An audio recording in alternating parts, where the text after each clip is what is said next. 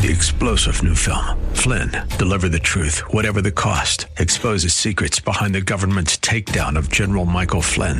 Flynn knew what the intel world had been up to. He ordered the first audit of the use of contractors. This set off alarm bells. He told the truth. He was the most dangerous person for Donald Trump to hire. They had to get rid of Flynn. Flynn, deliver the truth, whatever the cost. Available now. Watch it today. Go to salemnow.com. salemnow.com. All right, here it is, the Thursday. J.R. Davis will be around here in a few moments. We got things to talk about here on the Dave Elswick Show. 3 and 4 o'clock, our new female power panel will be coming in. We'll be one short, but that's all right. We'll have two ladies in here to talk with us about issues that are going on in the state, political things that are happening here in the state. We're going to talk a little bit about, high school shootings, things of that nature as well. Just got done watching TV, and the president was presenting the Congressional Medal of Honor to a retired Navy SEAL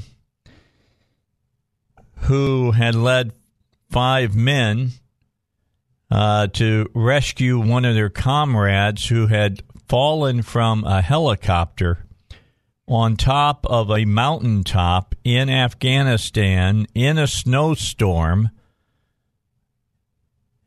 And they jumped out and went and got him and then took him down the side of the mountain under intense fire.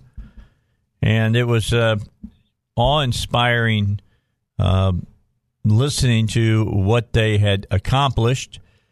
The rest of those 5 men were, I think 4 of the 5 were there for the presentation today of the Congressional Medal of Honor. That's always such an awe-inspiring ceremony. Because I'm going to tell you what, the guy that's being presented that would tell you there's other men more deserving than they are. That's a special breed of person, I got to tell you. This guy, former Navy SEAL, Stravinsky, I think is what his last name was. They just had the presenting of the Congressional Medal of Honor. That was pretty cool. Yeah, that's always a really, really nice event and kind of puts things in perspective, too. So but I saw there was a funny part in it. I bet a lot of people didn't even see it. But a gentleman, somebody comes up front representing the military, in this case the Navy, because it was a Navy SEAL, and he holds the medal while the citation is read. Then he presents it to the president. He was standing there, and the president reached over to take it, and he, moved it away from the president and wouldn't let the president have it. It was funny.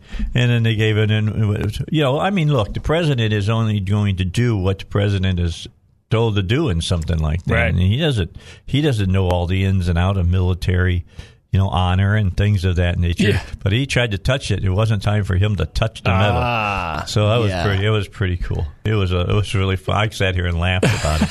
It was funny. Because even the president, there's only certain times you get to touch it. I'm just saying, we're talking the ultimate medal you can get if you're a member of the armed forces. It's very cool. Yeah, really, really is. Did you know Nick Bacon? Yeah, I didn't know him. Know of him, yeah. You met him? I don't think we've ever met. No. Well, he's passed away now, but he was such a cool dude. And I worked with him one time, and you might remember this is back, 2002 perhaps, where they were going to have some demonstration at the Vietnam War Memorial there on the Capitol grounds. And ain't nobody that wants to disparage the flag going to stand on what I consider holy ground of a monument that honors the men who'd given their life over in Vietnam or any battleground, any war. And Nick felt the same way, and he and I got on the air and asked for people to come out about that, and we all joined hands so they couldn't get over to the monument. To be honest, they were wussies. Okay, they didn't want to try anything with a whole bunch of vets.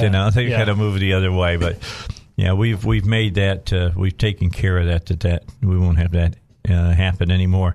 I forget who was Secretary of State at that time. Who was there before Mark Martin? Well, there before Mark Martin was Charlie Daniels. It would have been Charlie Daniels. It would have been, okay. Yeah. But Charlie didn't like it either.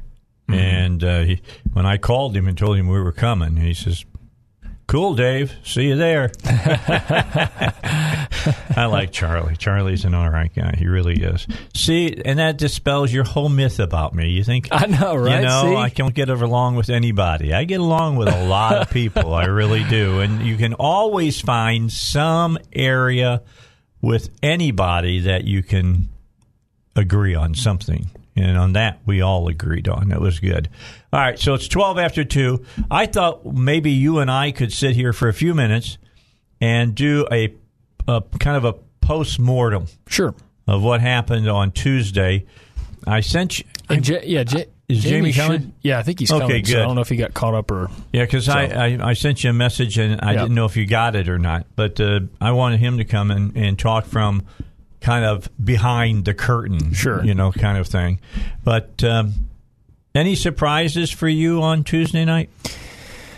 I don't think I'd say surprises. I'll give kudos to the campaign team. They saw some numbers. They expected a certain turnout. They expected wasn't very good, man. Well, it depends, because if you look at the Republican primary back in the midterms, it's easy to go back to the presidential elections, because obviously that was a massive turnout. I mean, it was big. It was big. It was big. It was great, and that's what you want to see. You want to see that participation in democracy, and you wish more people got out.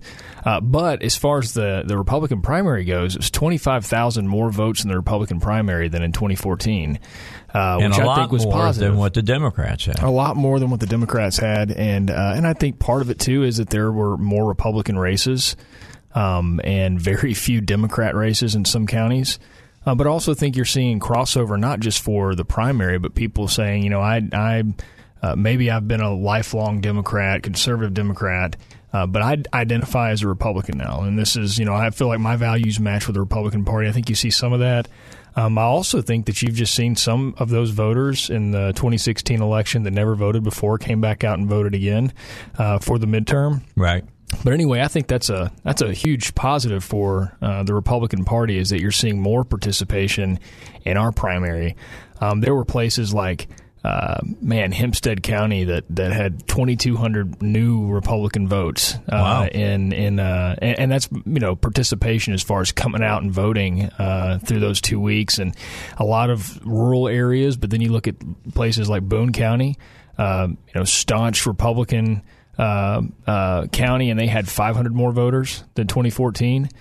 Sebastian County brought in 3,500 more votes in Sebastian County. So I think what you're seeing is more people coming to the Republican side, and they heard the message out there. They wanted to participate in this particular election, and I think that was good news for the party, because what we want to do is we want to pull people in. We want people to see what we have to offer and identify with that and feel like their values match with the Republican values, and broaden our base. I think what you're seeing on the Democratic side is that it's getting more and more marginalized by the liberals, and people. I don't even call them liberals anymore. Yeah, I mean, they're dangerous people on the left. Yeah. Well, I mean, look at it like let's talk. We can keep talking about the governor's race, but you look at the Arkansas 2 race. It's going to be really, really difficult for the Democrat in that race to make any headway, because they're not only going to have to make the Heights and Hillcrest happy, right? They're going to have to walk this weird in between line, which is going to be really difficult to do. Well, you got to find it first. Well, you got to find it first. You're going to upset somebody, and I think Congressman Hilme is going to run a great race. I think he's good.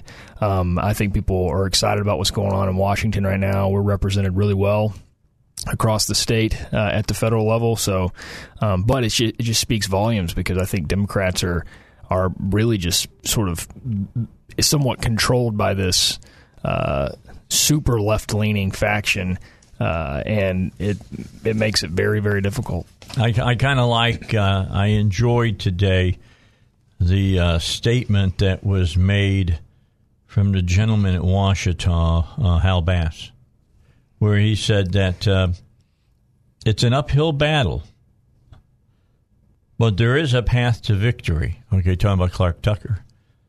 And that's where he ended it. Like, where it is, he probably doesn't exactly know. I mean, the only way he's going to win is if everybody stays home in Faulkner and Saline and counties, and the only people who vote are from Little Rock. Yeah, I mean, I think it comes down to again, the turnout. But again, I mean, I guess that's like me saying that, yes, there is a way for me to build a house. Yeah. But I don't know that I trust myself to build that house or know where to get started. Right. And I think that's kind of where Democrats are in this case. I mean, there's a lot of excitement, obviously, around their candidate. I think that's something that and I think, it's a good candidate, and that's someone who they that they wanted and they got. I just don't think it's going to make a lot of difference, because it's not just Pulaski County.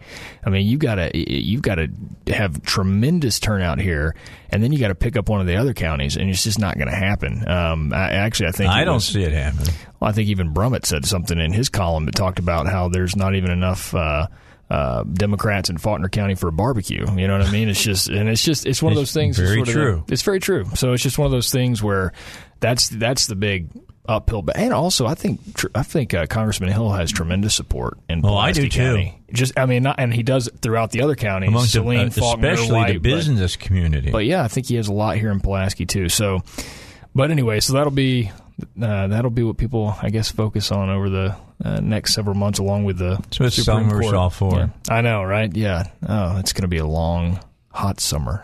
The other article that was interesting in the paper today, because they were right, is, we've got two people now. You got Goodson and you've got Sterling running for the last remaining Supreme Court justice. And I bet you that the folks that have been throwing all that money into that race, I don't think they're going to double down. I think they're going to triple down. They're going to spend a lot of money. They spent over $1 million just in the primary. You can only imagine what they're going to spend in the general. But here's how I look at that. If I would think the people who supported Hickson would more support Sterling than they would Goodson. So that's interesting. I actually I understand that thought, but I wonder if, first of all, Judge Hickson was very upset by all of this. Oh, yeah. And I had him on the air Friday. Right. Friday. And his supporters, I'm sure, are not happy with it. And so it just comes down to whether or not, is there blowback, or does it help, one candidate over the other? Does Goodson get a bump from those who are just like, I'm tired of this dark, but it doesn't matter what it is. Yeah. But, and a lot of people see Sterling as sort of the, de facto, even though he has nothing to do with it. Yeah, nothing to do with it at all. But it's just sort of, so it's kind of more of how it's received among voters. And 3, 4, 5 months of just, constant barrage of mailers and commercials, and it may turn some people off. We'll see. It could. It could, but it'll be interesting. If you're a conservative and you voted for Hickson, you didn't vote for Sterling, you voted for Hickson, I cannot believe that you would turn and then cast for Goodson. I just don't see that happening. I would stay out of it before I would cast for. You know what I'm saying? Oh, yeah. I understand. As far as that's concerned, because if Sterling hadn't got the second place finish and had been Hickson, then Hickson had my vote in the general.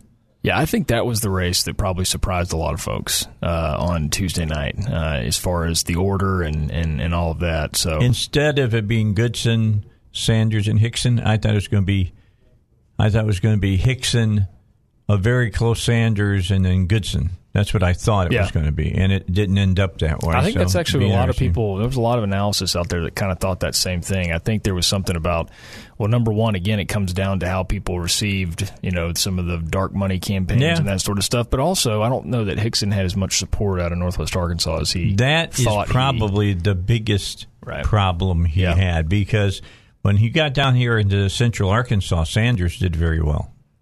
He did real, real well. So what can I say? That is a primary. That's what happens when two conservatives end up running against each other. And I don't know if they split the vote, but there's definitely some that would have voted for the other guy if the guy they voted for hadn't been running. Yeah, that's going to be the most interesting race, I think, throughout the summer. I mean, it's so strange, but there's going to be a lot of money spent on it, and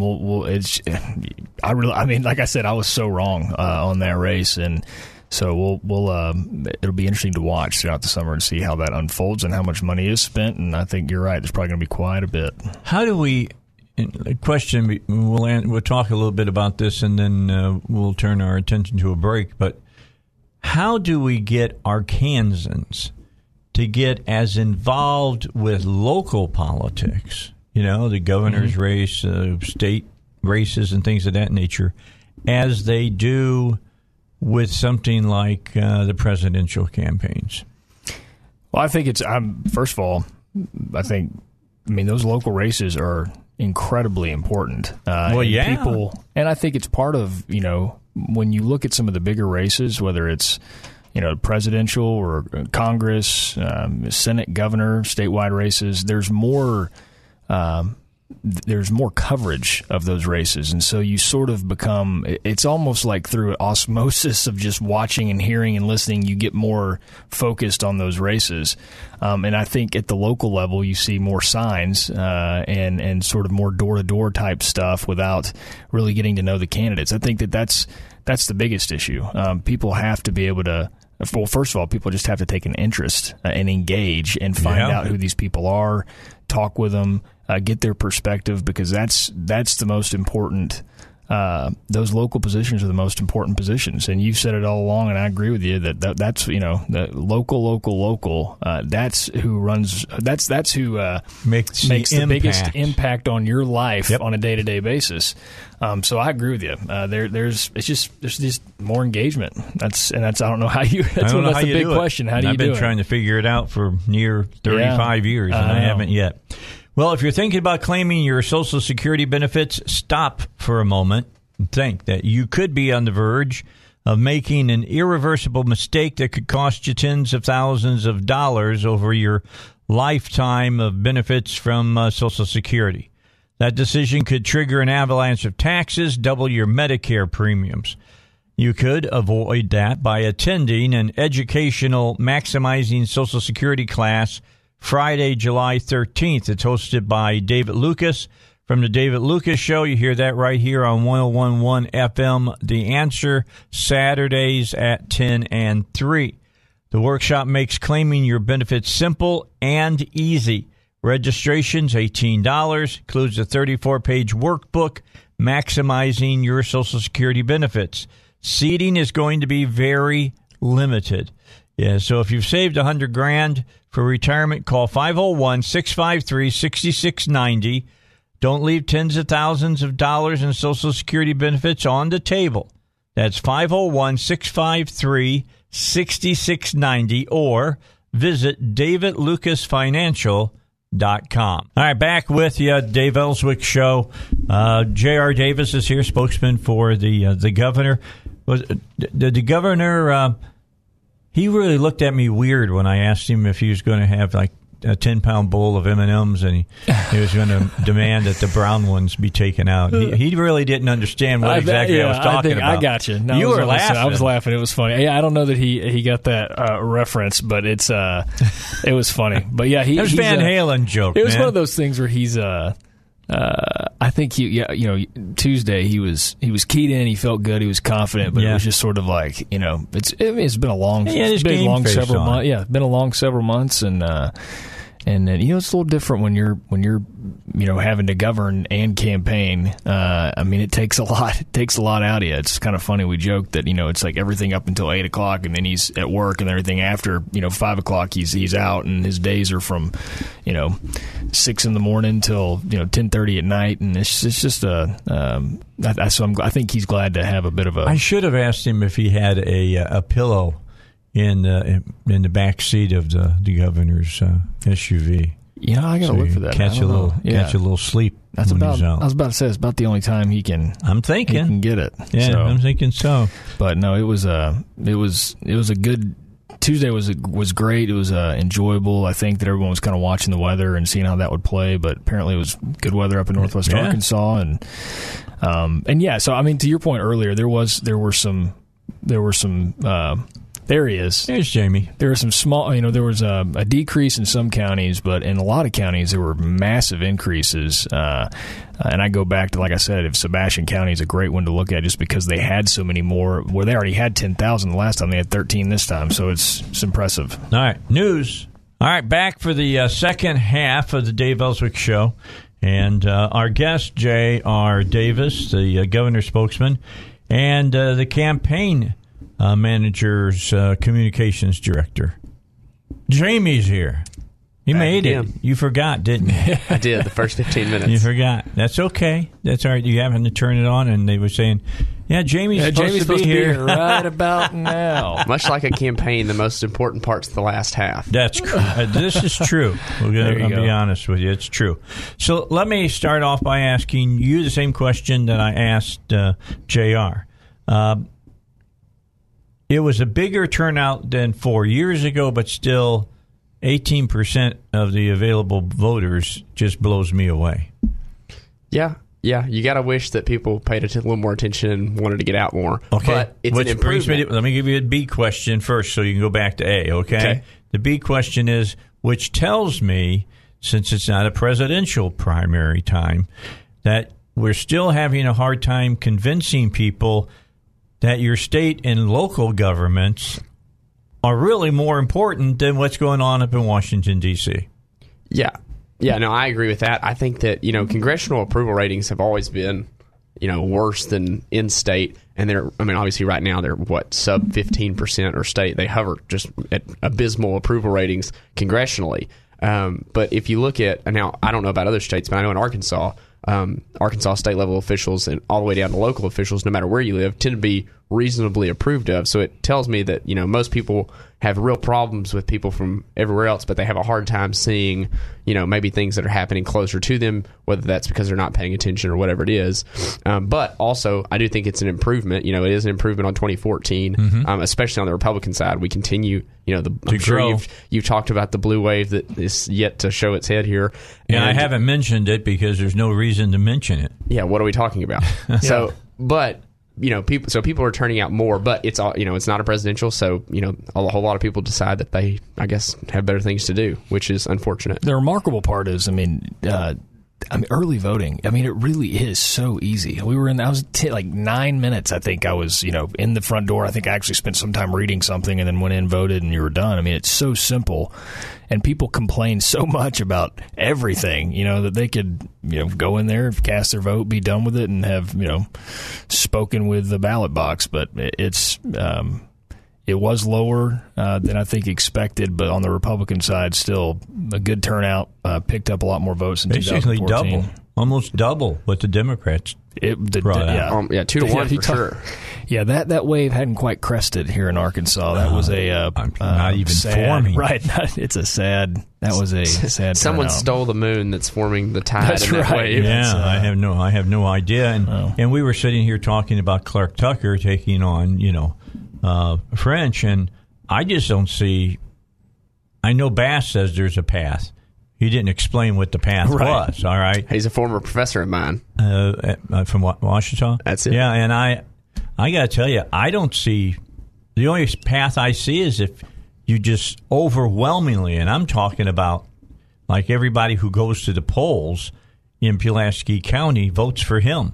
which I think if you look at French when he ran against Pat Hayes, now obviously there was no quote unquote blue wave or whatever they're trying to hype up this time, but when he ran against Pat Hayes, I knew people that worked for him and in that race, and they were slightly concerned come election day that this was going to be a real nail biter, and I think French ended up winning by. I think it was something around 16,000 votes or something. But it was still reasonably close. And so it was like close enough that people were like, maybe someone else, next time or the next time could have a chance. And if you look at the numbers, to win with just Pulaski County turnout, they would have had to turn out some crazy percentage of Pulaski County to even make it 50-50.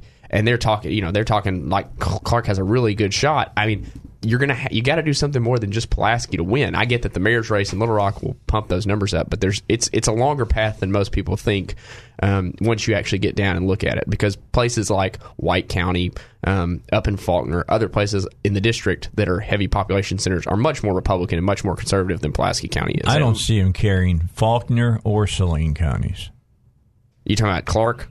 Yeah. Oh, yeah. There's no chance. I don't think there's a single elected Democrat in Saline County, so he's definitely not, So if French wins Faulkner, French wins Saline, French wins White, they've got a massive makeup in Pulaski County. French wins. And hopefully, fingers crossed, French wins. But they're still going to have to work hard. Don't be complacent. Well, and again, you got to go back. There's the whole we were talking about earlier. You talk about this blue wave. That means you have to have, and I remember 2014. That's when Clinton came in 3 different times to have rallies around the state.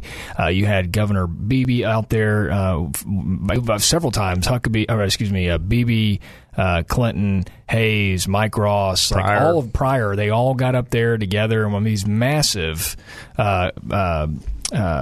events, get out the vote events. And I remember thinking the same thing. What about this? Oh my gosh, they talk about this ground game, and it wasn't there. And I think this time around, you've got to have the excitement and you've got to be passionate about the person that you're going to the poll to vote for.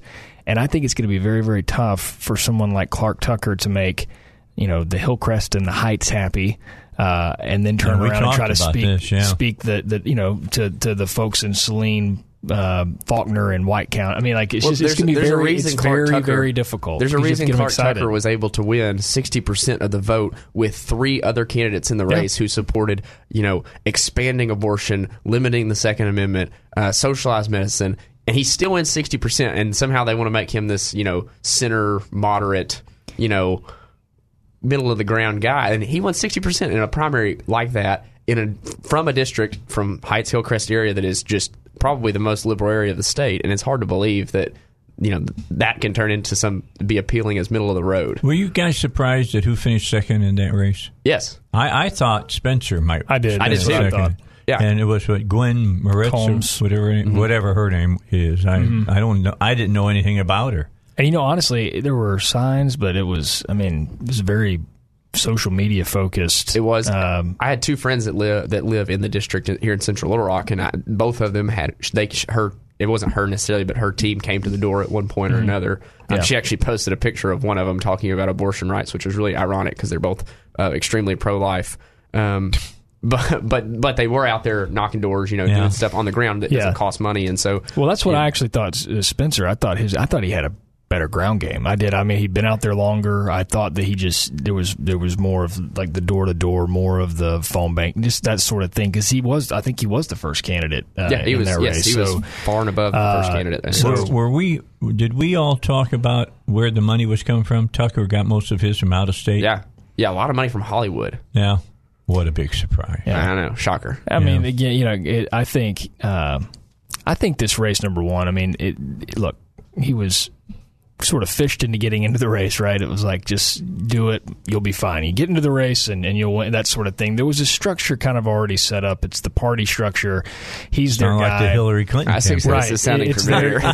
It's their guy. He won it, and it was going away. I mean, obviously, if you eliminated everyone, they got all the votes. He still won by several thousand votes.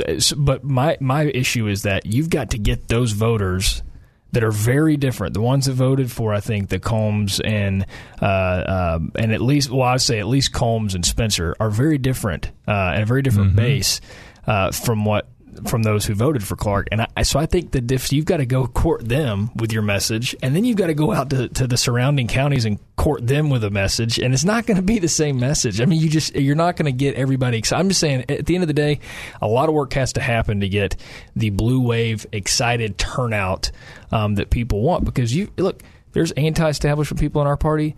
There's anti-establishment people in the Democratic Party, and it's going to be very, very difficult to turn flip all of those switches, if you will. Yeah, I don't disagree with that.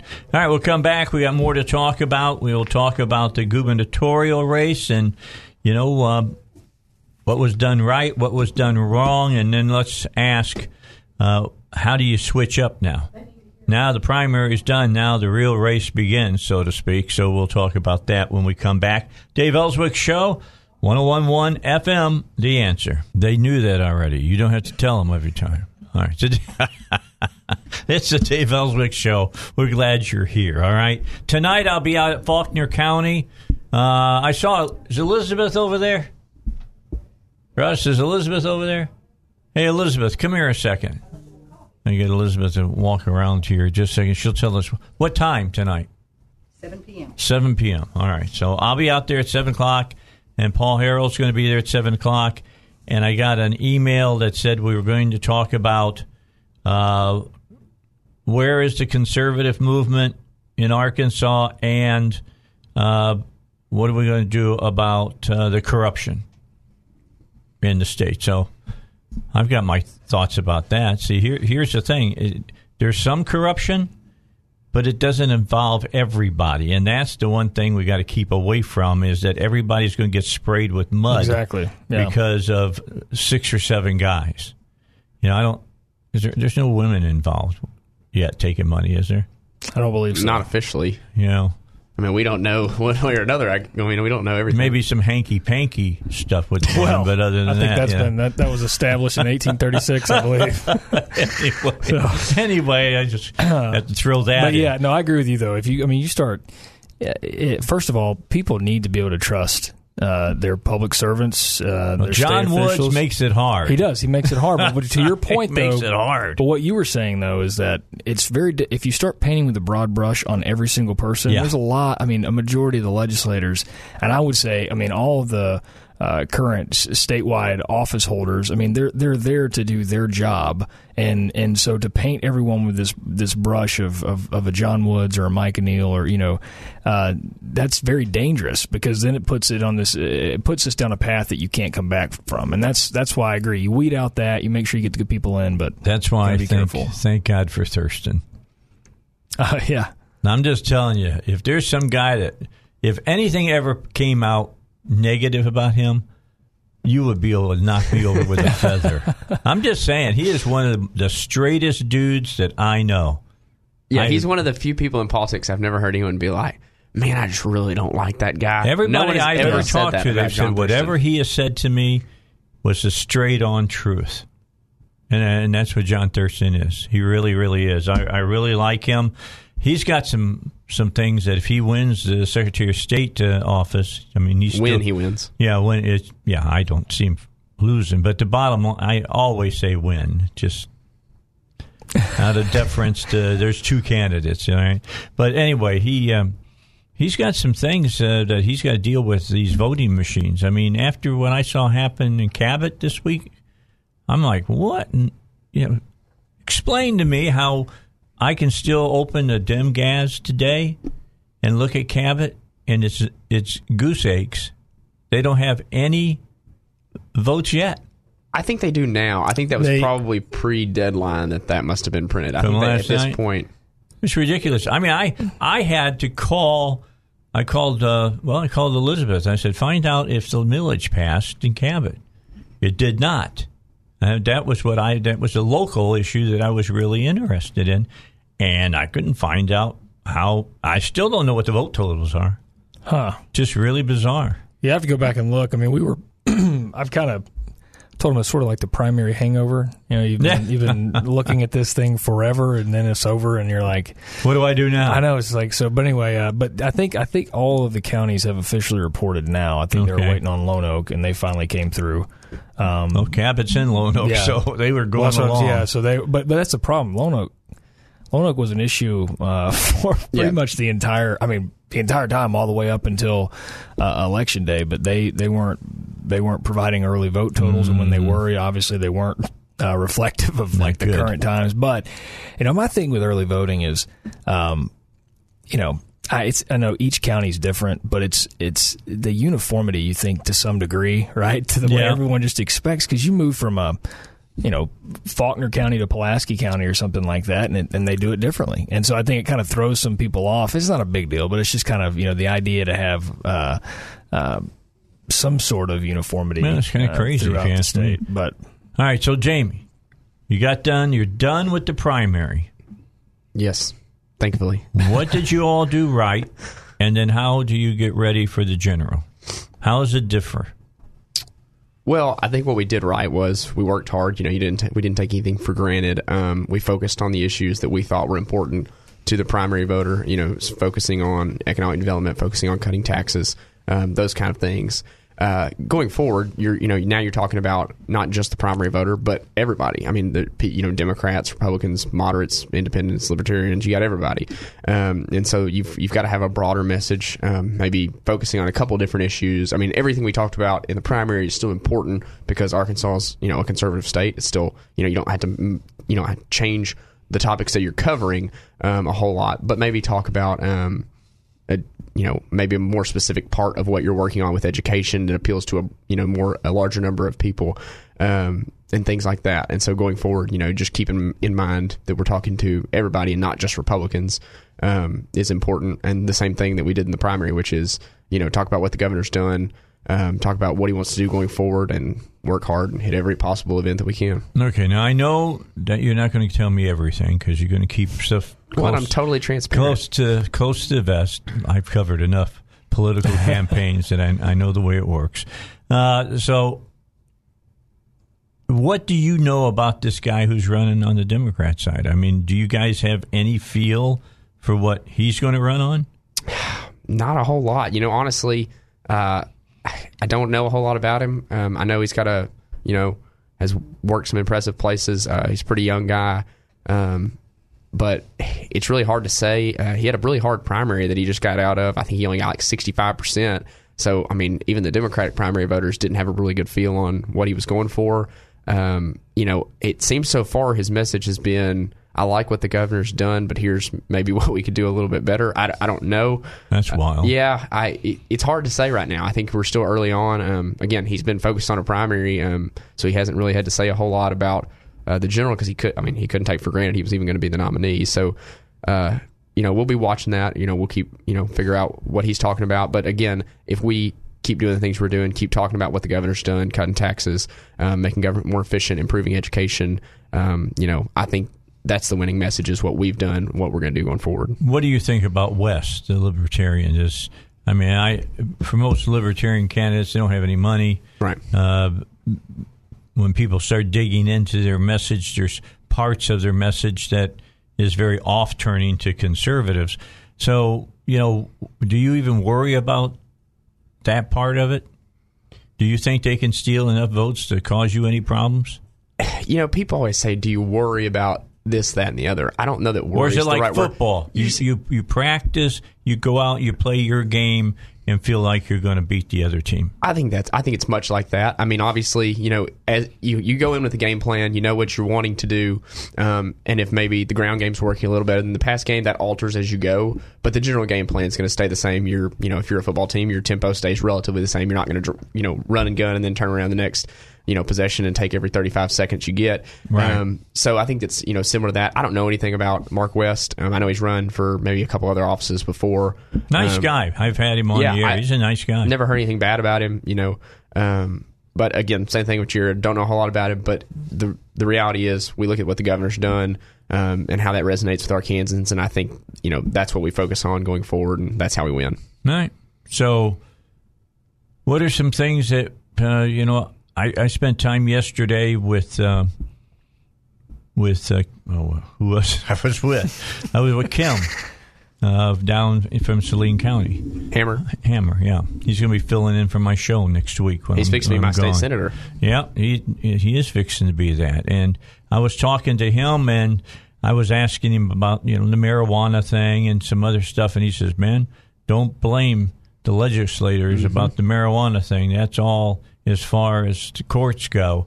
And then with that done, let me ask this question. How long do you think Griffin stays as a judge?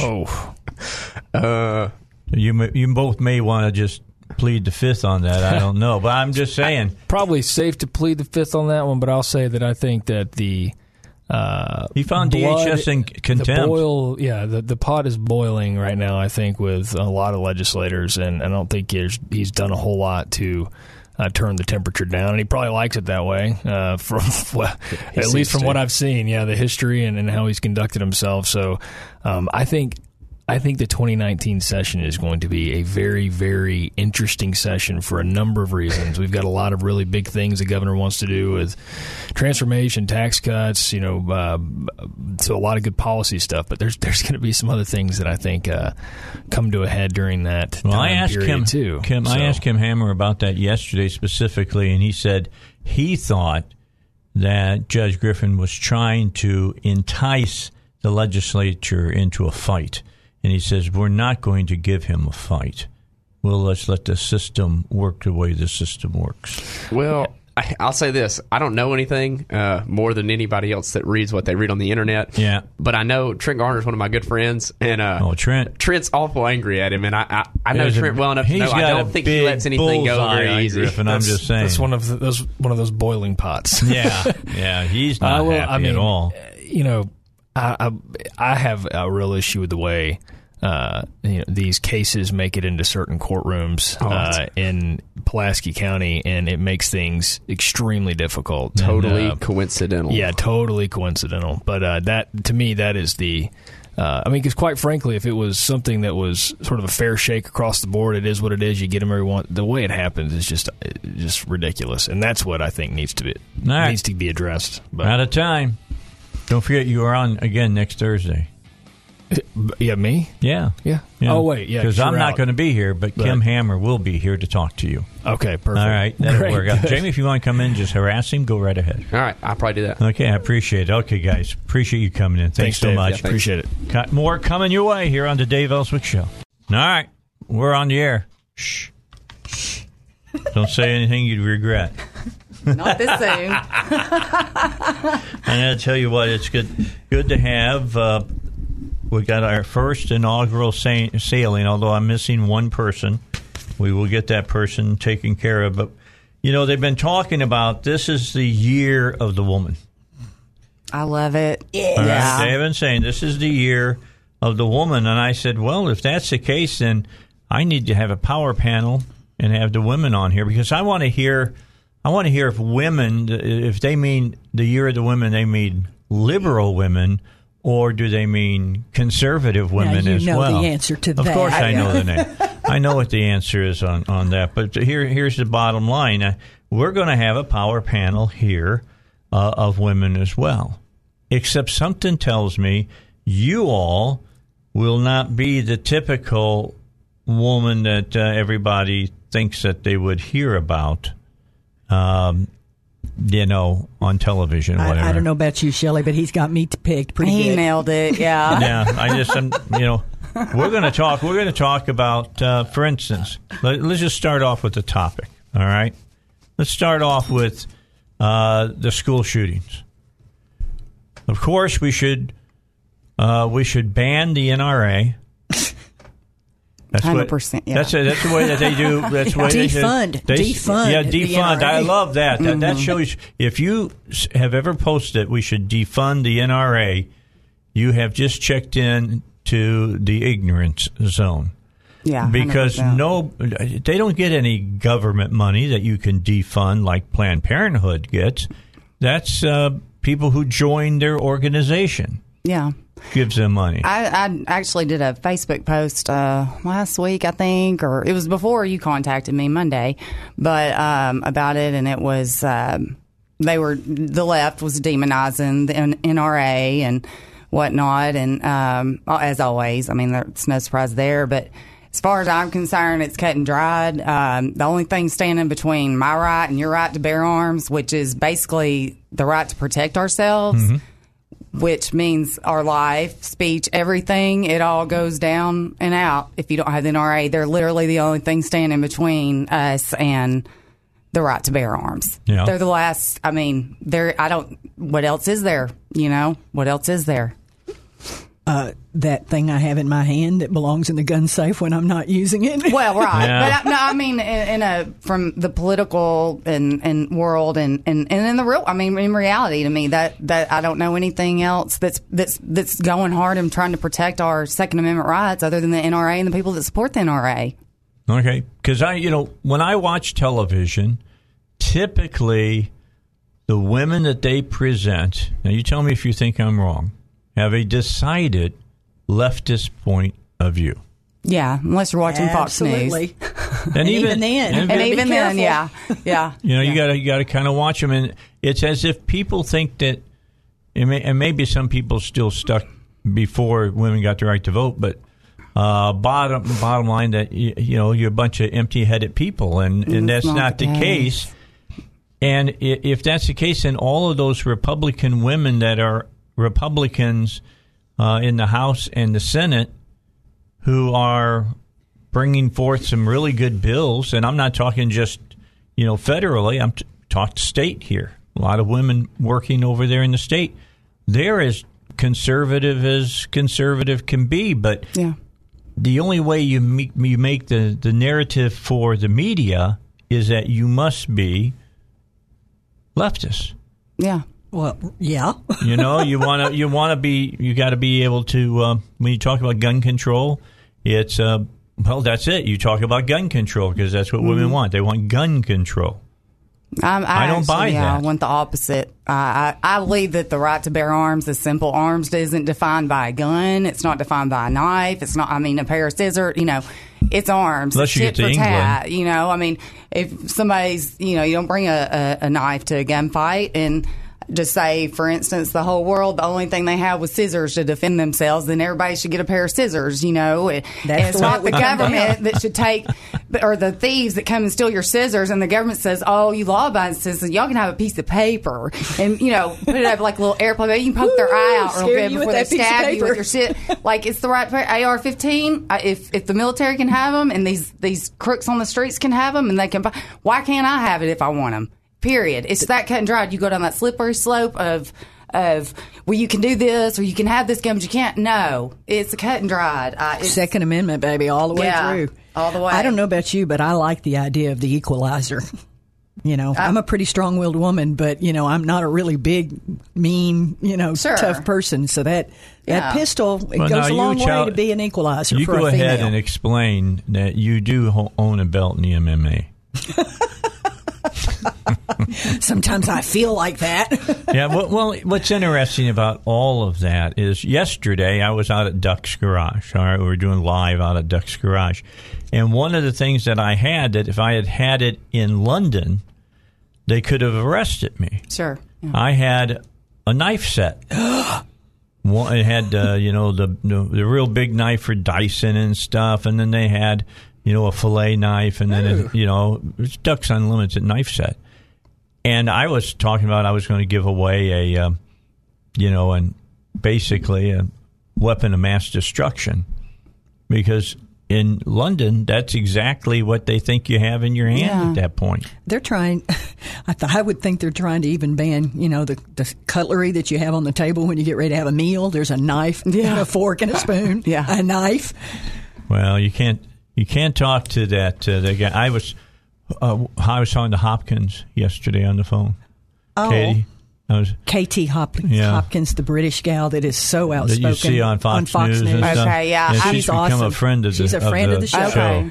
And she called me. We were talking, and she says, "Dave, I took a selfie with the mayor from London yesterday." I said, "Yeah." Good for her. And her. she said, "Yes." She said, I had to find 3 soapboxes for him to stand on, so he was as tall as me. I didn't realize he wasn't a very tall person. He evidently is. She's not that tall. No, she's probably, 5'9", maybe? 5'9", yeah. Yeah, I guess she thinks he's about 3'2", but she said he is really small. Yeah, kind of real like that. small. Well, the murder rate in London has gone up to like 73%, gone up sky high under his leadership. Leadership. I don't want London to be a Muslim country.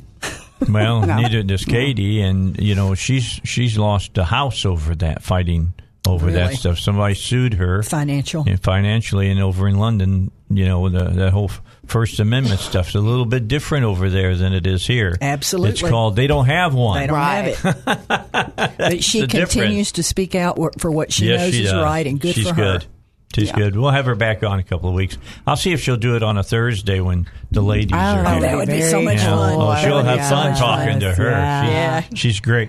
All right, 14 after 3. Let's take a break. The first ladies power panel. You got a question? 8230965. I don't know all that much that these ladies have different views on big subjects at all that guys would have. Unless it's a guy who identifies as a woman. Now, they might have a different viewpoint or whatever. But let me just remind you about Holland Bottom Farms. Strawberries are still in season. You want to get Holland Bottom Farms strawberries while you still can.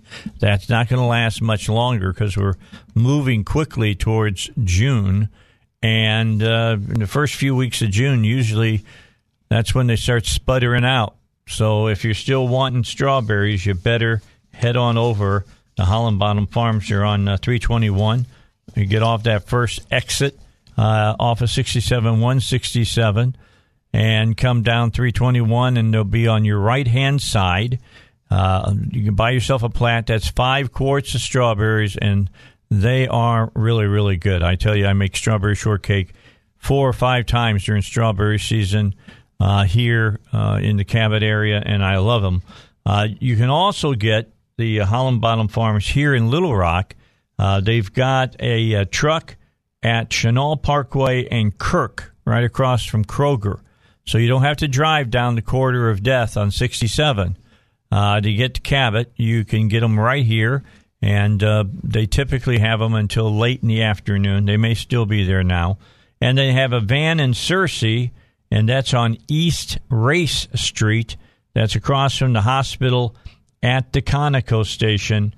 Plus, they're at the corner of Highway 5 and Rockwood in Cabot. That's just in case you get off at the second exit instead of the first.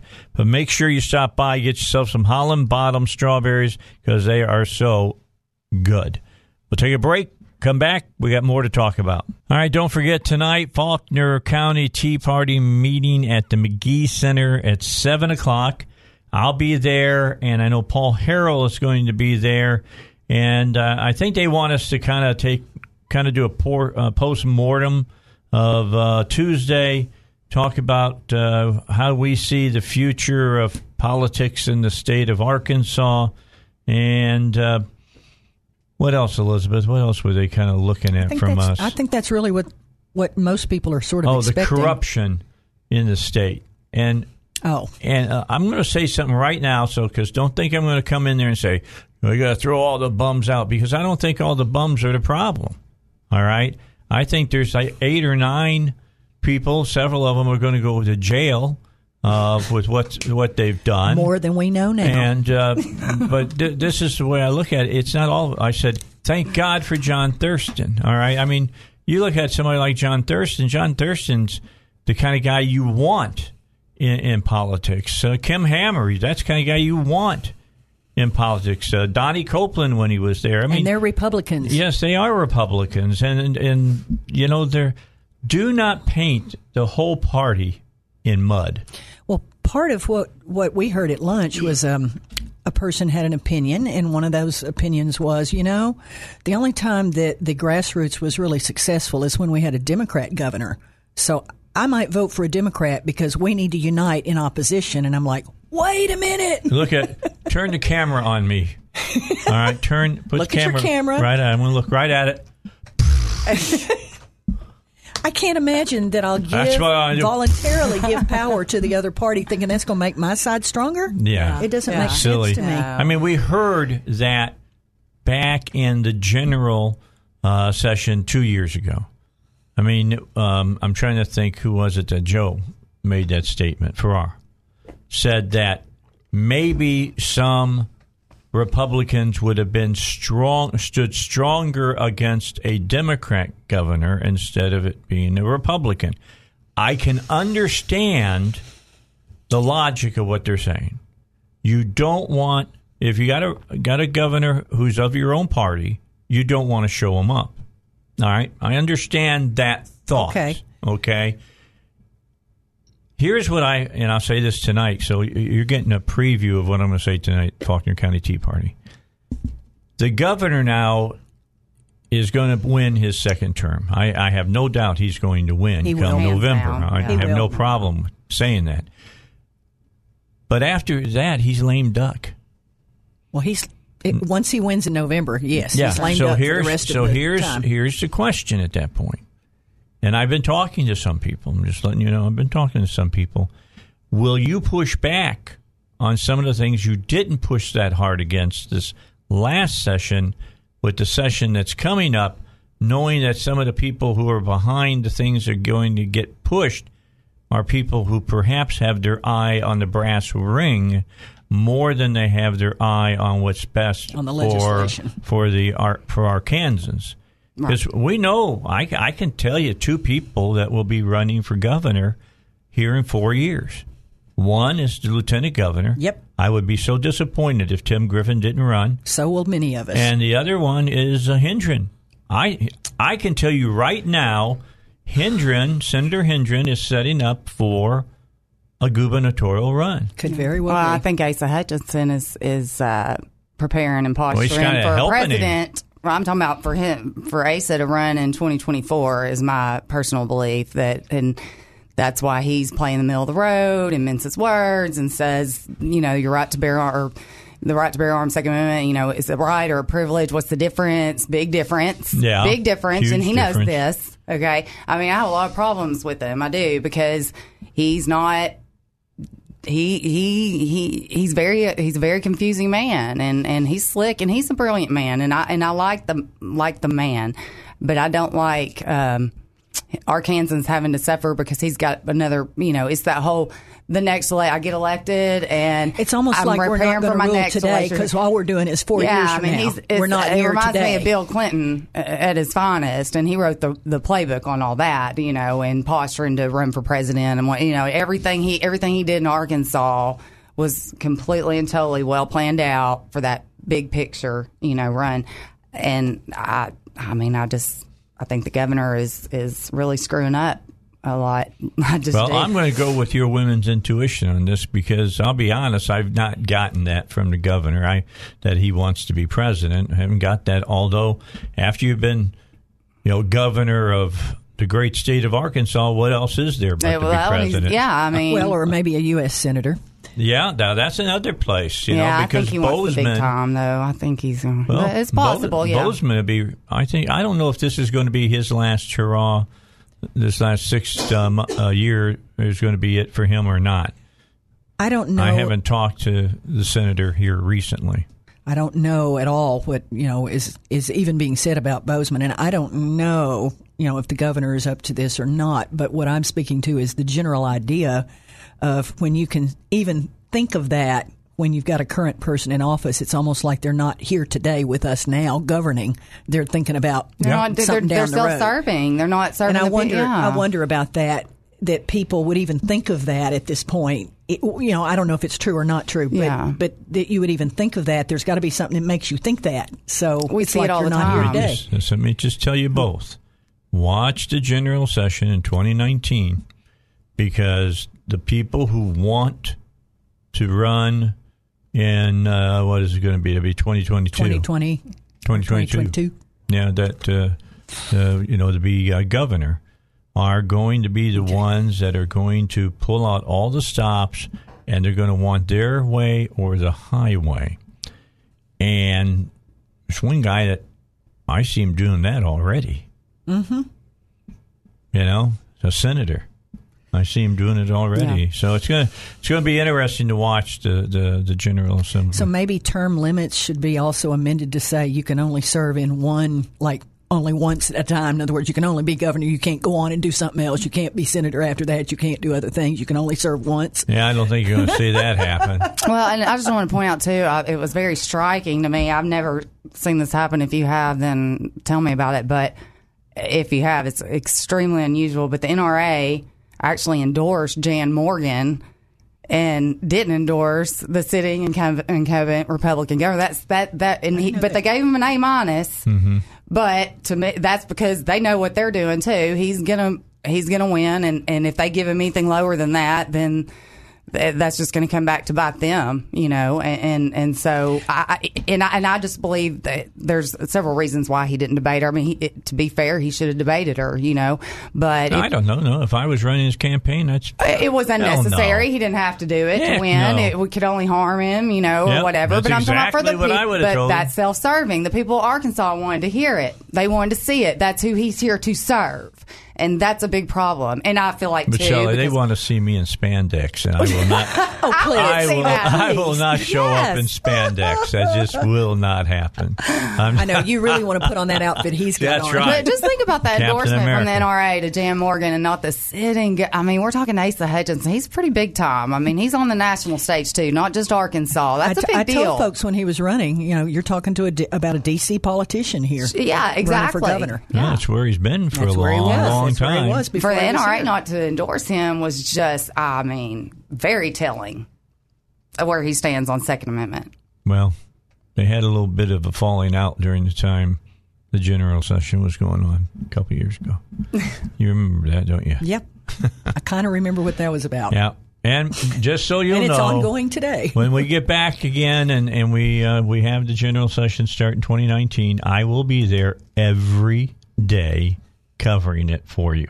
All right, news, and then we'll come back with more of our female power panel. All right, so Shelley and Elizabeth are still here. They haven't run away. They decided to stay here. They're going to do 2 hours with me today. 2 hours? We have to bring in one more person to our power panel. I've got a couple of names in mind. I have talked to one person. They turned it down. I got another person I've got to talk to that Elizabeth made initial contact for me. Now I got to get a hold of her and have see if she might be involved with it. Maybe I should go out, Shelley and Elizabeth, and get just some real crazy moderate. I was thinking get your lefty on here. I love that. Oh, and put them on. We could do kind of a. I think you said call it the right view. That was suggested at lunch today. And where they're all outnumbered except the Democrats outnumbered one this time. I would love that. We'll do it just backwards, and we'll put the token liberal in here. Yes, I would love that. You can find one. And all I'll do is just sit here while you guys, tear their throat out. Who, me? No. We'll do it nicely. Yeah. I know. You won't even know what hit you. The blade will be so sharp, they'll cut you, and you'll look, and you're bleeding all over yourself. We have our ways. just so you know. Elizabeth and I have been friends for quite some time. You know her from the Tuesday Power Panel. I asked her, how long ago was it now? Several months now, to join us. 2 weeks ago. Because I wanted a woman's take on issues as well.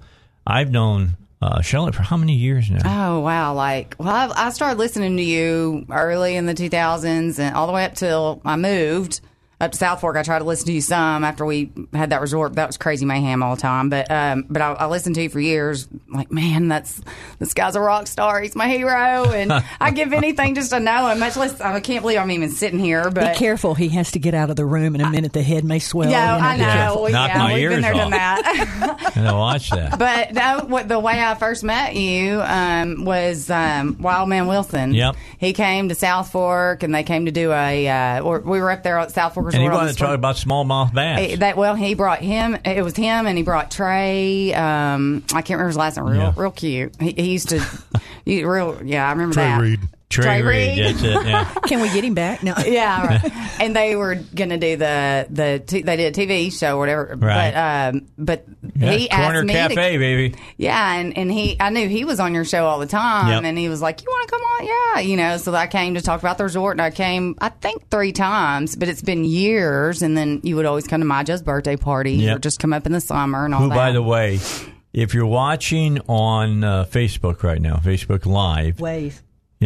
My Joe is right there in the middle. She's the one that that's got the red flowers in her hair. Yeah. So that's her. That's a big deal, too. What age was she when I first came up for her I think birthday? she turned 3. Yeah. Yeah, so she'll be she's 10 and a half.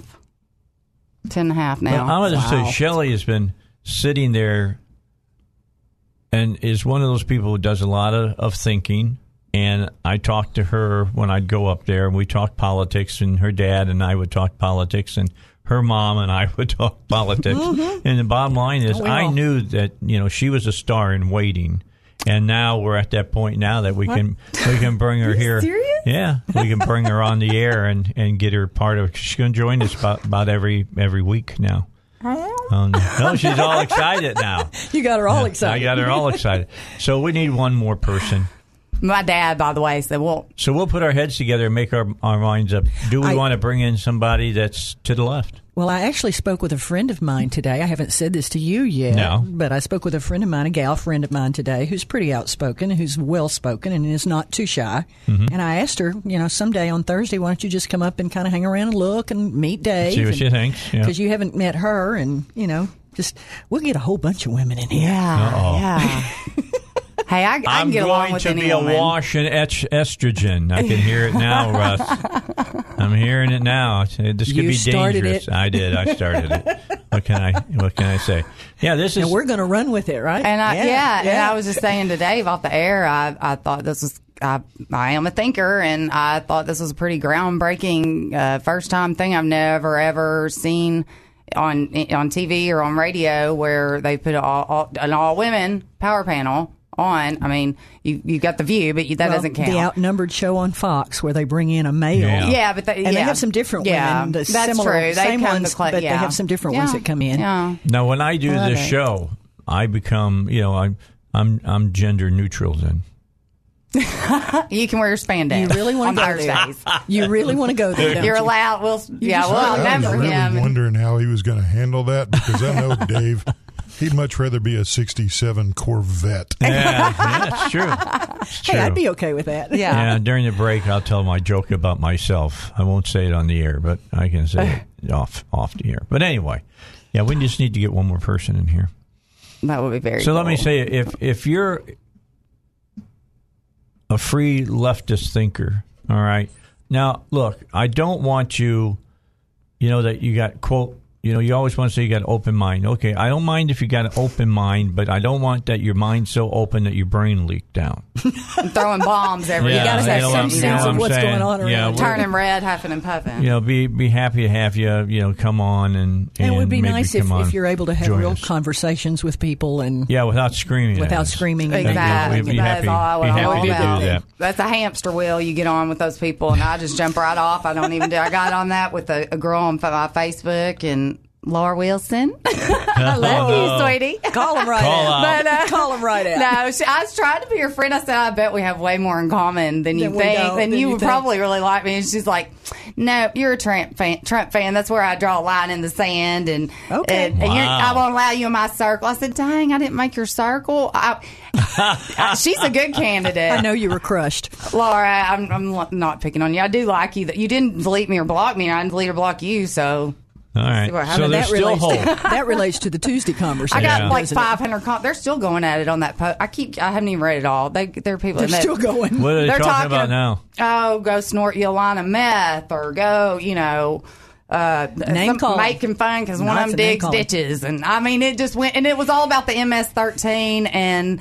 Well, they're animals, right? Yeah, now you're talking about Facebook, right? Sure. Let me just say something about Facebook. Okay, I'm a writer, and I learned a long time ago there are people that will say things, as we all probably know, on Facebook, they would never say to you in person. No, because they know you smash their face. So, I'm with you. It's like I'd just as soon jump off that little hamster wheel myself. Yeah. I did it with Laura for about 36 hours, and I just said, Jesus, take the hamster wheel. Well, that's I'm a large done. part of why I don't spend a whole lot of time. I'm out. Peace. Yeah, Have a good weekend, sweetie. Facebook is just it's too easy to throw bombs. Oh, it's too easy, and it's not. What does it do? What good does it do anybody? Nothing. It doesn't do anybody any good.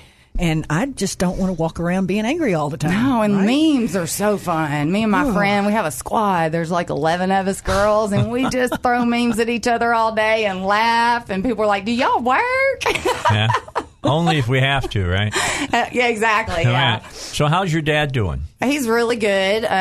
We sold the resort. They're actually, in fact, I don't know her name, but they're the lady that works here. Yeah, is a friend of ours. The new owners, just to give them, anybody that's been to South Fork Resort before, it used Great to be, place. Yeah, it used to be my mom and dad, or Joe and Susie Peasney, and then it was my husband and I, Josh and Shelley Govar, and we've kind of parted ways. We just had lots of things go on in our lives, but we got out, and it was time. It was time, and the people that bought it, Jennifer Dewar, they actually got married at South Fork about a month ago. Yeah, really? 3 weeks. Just recently. Oh wow! And we got dressed up to go to the wedding, me and my friend, and I hadn't worn a dress in 4 years, and the plumbing went out. It was a bit. We were going to be an hour late. It was horrible. We didn't get to the wedding. I mean, we got dressed and everything was horrible. But anyway, it's Bobby Isom. It's just my life is crazy.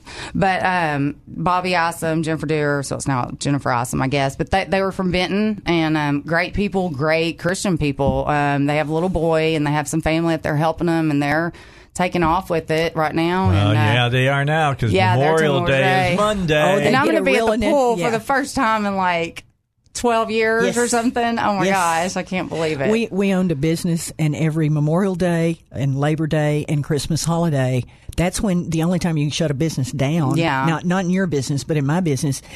And we would spend the whole weekend at the store doing things that had to be done, like cleaning all the floors and buffing floors and all kinds of crazy stuff. And we didn't get a holiday for 10 years. Yeah, we put a bunch of people in the Spring River. That's what we did. Or in the South Fork, too, and in cabins and campgrounds. That's probably the biggest weekend. Your heinies. Oh, yeah. Memorial Day, Labor Day, like the two biggest weekends for that type of business, I would bet. Labor Day up there has not been... not so big. It goes back and forth. Memorial Day is usually big. 4th of July is just... Memorial Day, people are chomping at the bit to get out. They are, in springtime, we're ready to get out and get on the river. And, But South Fork Resort, they have new owners, and they're awesome. Everybody should check them out, totally. Yeah. Don't get too far down the spring and take a right. You get on the part of the spring you don't want to be on. Which you never floated it though? You just fished it, right? No, I just fished it. But I know who you're talking smart about because I used to float the spring. Because I didn't want to be over there with Girls Gone Wild. Oh yeah, that's You say that again. Girls Gone Wild. You did not. I did not know. It's pretty. It's a mini Mardi Gras, mini islands, and all that. I know. I've been there, done that. Pretty nuts. I really can't believe he said he did not want to be there. The first time I came up was the year that the girl laid down on the railroad tracks over there. Remember that? Yeah, it was a guy. Oh, it was a guy. Okay. Yeah, he was so wasted, and he went to get cell service. I believe he was staying at somewhere on Meows, and the train tracks just go. And what happened? He went up there to get cell service. He passed down the train tracks, and there's been a lot of tragedies up there. That's terrible. That's what happens when you do not control what you're inviting. Whatever it might be, because it was all of it. Let's just put it that way. I used to attend many years ago. I'd been maybe 3 times to the folk festival and all that up there on the Spring River and everything. Yeah.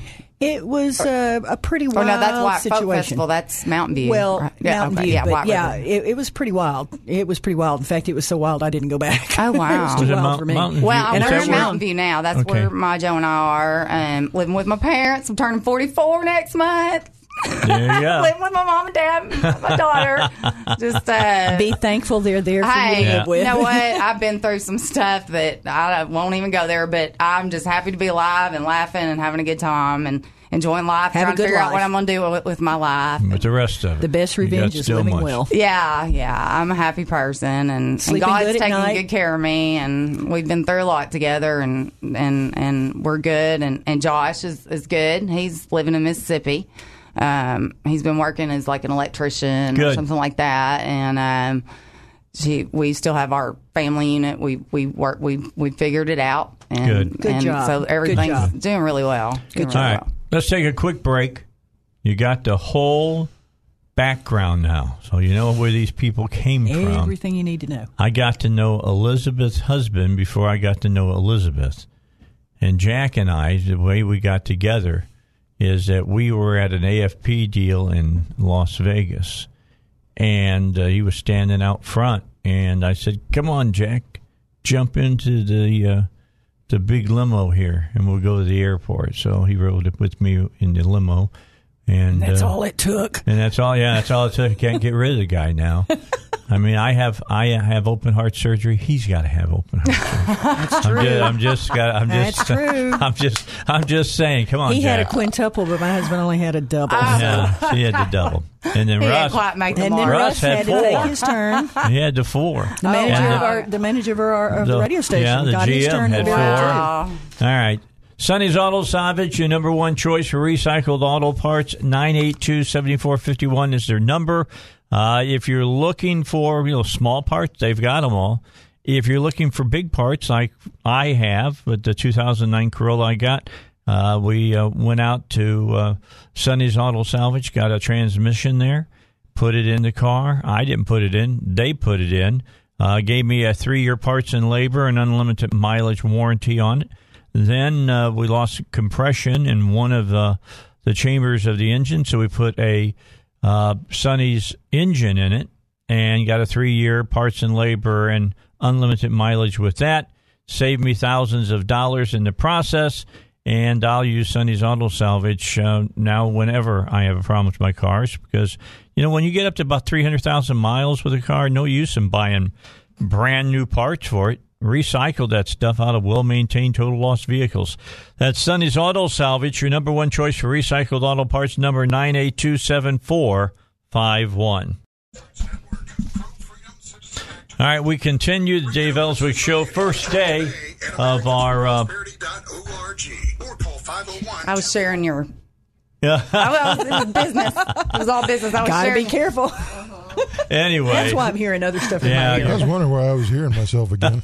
You just drove the producer crazy. Yeah, he was. He thought he pushed the wrong button. Russ was looking around like, I was sharing the Dave Elswick Show Facebook Live on my Facebook. All right. So, bottom line, let me tell everybody about PI Roofing and Home Solutions. You've known about PI Roofing for at least 14 years now. I've been talking about them. They're one of the best roofing companies around. They also knew, and Joel Johnson knew, that if you have a leak in your roof, water gets in your house, it causes problems. So what Joel did is he hired people now that are part of PI Roofing. They're the home solution side, and what they will do is they'll do the interior painting for, the stains. They'll work on the drywall that got wet and warped. They'll take care of the insulation, the ventilation. They'll even do exterior painting, carpentry work, and all the rest. So you don't have to go out looking for 4 or 5 contractors. All you have to do is call one number, 501-687-6246, or visit them online, piroofing.com, or just Google them, PI Roofing. All right, so Shelley Govar is here, and Elizabeth is here. You know Elizabeth. Elizabeth's been part of my show now for months, and she has to make up her mind now how she's going to do all of this, because I've got kind of a Jan Morgan show. I don't pay any of the people who come on my show. They just come on my show. Just the way it kind of works out, because I don't have the money to pay them. How much punishment do we want? Yeah. What do you want to do? But, Shelley is here today. She came all the way down from Mountain Home. Mountain View. That's where I live now. Mm-hmm. All right. Yep. Now, is Mountain View where the wing place is at, or is that Mountain Home? The Wing Shack. Yeah, the Wing. That is one of my favorite places to eat up there. There used to be one up where we lived in Highland, around Cherokee Village. Yeah. They got blew away by the tornado the first year we were there. Oh. It's just a month after she was born on there. But there is now up where you used to be, up there by Saddle. Yeah. The one place that I would go up, and every time I went up there, I had breakfast at Meacham's. Have you ever eaten at Meacham's, Elizabeth? I don't know Meacham's. if you go to Meacham's, let me just tell you, only order half a biscuit. Is that place that yes. does the big? I've been there. I didn't realize the name of it. I've been there. It takes up the whole plate. Yeah, I haven't been there in so long. We just didn't. I mean, we didn't eat out that much when we. You didn't have time. No, but in the winter you do. But then everybody's deer hunting, and so it's like your dad is definitely deer hunting. Yeah, and him and Josh would go for 3 months. And I mean, he disappeared when the first day of deer season opened. He was down south with the boys, and he stayed there until the season was over. A real deer widow. Last dog dead. He is. And he said, "Tell you hi." And he was good at it. Yeah, very good at it. And he would love to be on your show sometime and give his political 2 cents too. Tell him I'll have him on sometime. I'll bring him on my other power panel when I'm going to be short a person. We'll bring Joe on. Yeah, he would love that. I told him, I winked. I said, "I'll get your foot in the door." When I get him started, all I got to do is ask him a couple questions, and I'll just leave. Because he won't be quiet. Yeah, Joe Pete's name. He'll tell you. You and I, Russ, can just leave. They'll just take care of business. That's what. That's the way it always works. A job. Yeah. So anyway, we got to take a break here. We got news coming up, as you probably have heard, and we're going to talk about next hour. Trump said, "Hey, North Koreans, I ain't coming, man. You guys are You're being too mean. You guys are cray cray. You're just nuts. I don't need this kind of stuff." So we'll come back and talk about that here on the Dave Elswick Show. I'm sitting here watching Fox News, which is on in the studio on the flat screen, and they're talking about the president and the NFL owners and the NFL players and the new rules they have now that the player, if you don't want to stand for the national anthem, stay in the locker room. Mm-hmm. All right. If you come out on the field, you have to stand. Now, that's been the NBA rule since forever. And I just saw one of these people on the show say, well, it is a controversial issue. No, it's not. This is not controversial in any way, shape, or form. The owners own the football team. You have the right to say what you want to say when you're not playing football. When you're on the field dressed in the uniform of the team that you're playing for, you follow the rules of whatever the team's rules are or the NFL's rules are. Just like the way you wear your uniform and everything else, that's all prescribed. So they have prescribed that you got to go sit down in the locker room if you want to take a knee. Go take a knee out of everybody's sight, and if the whole team wants to do that, don't show up on the sideline for the national anthem. Yeah. I think it's a legitimate, easy way of dealing with this. Yeah. But the players have got their jock straps in a quandary right now because the owners didn't ask us what we thought. They don't have to ask you what you think. They don't have to ask you. You work for them. It's your job. Do you think my boss meets me at the door before I do my show and says to me, Dave, now you are going to work 4 hours today, right? No, he knows I'm going to work 4 hours today. I'm going to follow the rules. You know the 7 words that you can't say, Dave. Yeah. Those are taken. You know that's time has to be given to all candidates, Dave. Yeah. But no, it got turned into a circus. It did. And then and the thing is, the ones that were doing it, and there may be 1 or 2, I don't know of any, but there can't be more than 3 or 4, if on the side that they actually put their money where their mouth is type thing and actually go out and fight for social justice.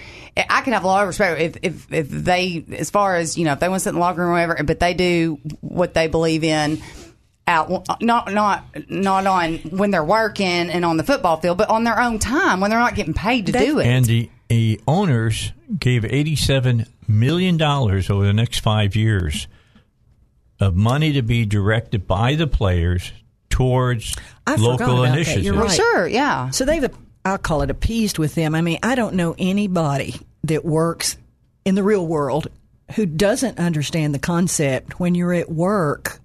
You're at work. Yeah. And you don't get to go out and do your personal thing. You don't get to sit at your computer and argue with people on Facebook. Yeah, among Do other that things. a few times and your boss catches you. You may find that you get to argue at home on Facebook. I forgot about that money. I mean, wouldn't it be awesome if your boss came along and said, I know you feel real strongly about, this thing, so on your behalf, I'm going to give a whole bunch of money to that cause. I mean, come on. Yeah. You're being treated very, very, very well And, on the largesse and the capitalism of our country, and you have the nerve. Yeah, and kudos for trying. I just thank God every day he's our president. I really do. I mean, kudos to him. I mean, he made it. He's heard the American people. I mean, and he stood up for everybody. He's been lining up for this. I saw a video from 30 years ago. And I honestly believe the hand of God had a large part to play in him ending up where he is today. Yeah. I really believe that. Yeah. I think he thought, I have no problem. Somebody said, well, how dare he say that he's the only one who could save us? Well, maybe he can or maybe he can't, but I'll look at all the successes, and he's done a darn good job so far. So I can't complain. Yeah. Nobody else did it.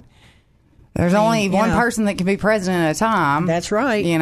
I got a kick out of it today. He said, hey, if you don't want to stand for the national anthem when you're on the field, go live somewhere else. Yeah. You know what? Yeah. People got all upset about it. I'm going to tell you what, there is a large percentage of people in this country who feel exactly that way. That's how you're supposed to feel. Yeah. If you're an American, So you're supposed to love problem. your country. Just It doesn't like when he matter what called- side of the aisle you're on. When he called MS-13 animals? Yeah. I have no problem. Rabid animals, that was maybe. nice. Yeah. What he said. I could tell you some real words that I call them. Oh, he doubled down. He called them animals again. Yeah, oh, he my did. gosh. Yeah, and people want to say, well, they're God's children, too. Well, you're right. Everybody is God's children, but sometimes God's children have got to take care of God's children that aren't acting like God's children for the sake of other God's children. Let me tell you. Here's what drove me crazy. Shelley, listen.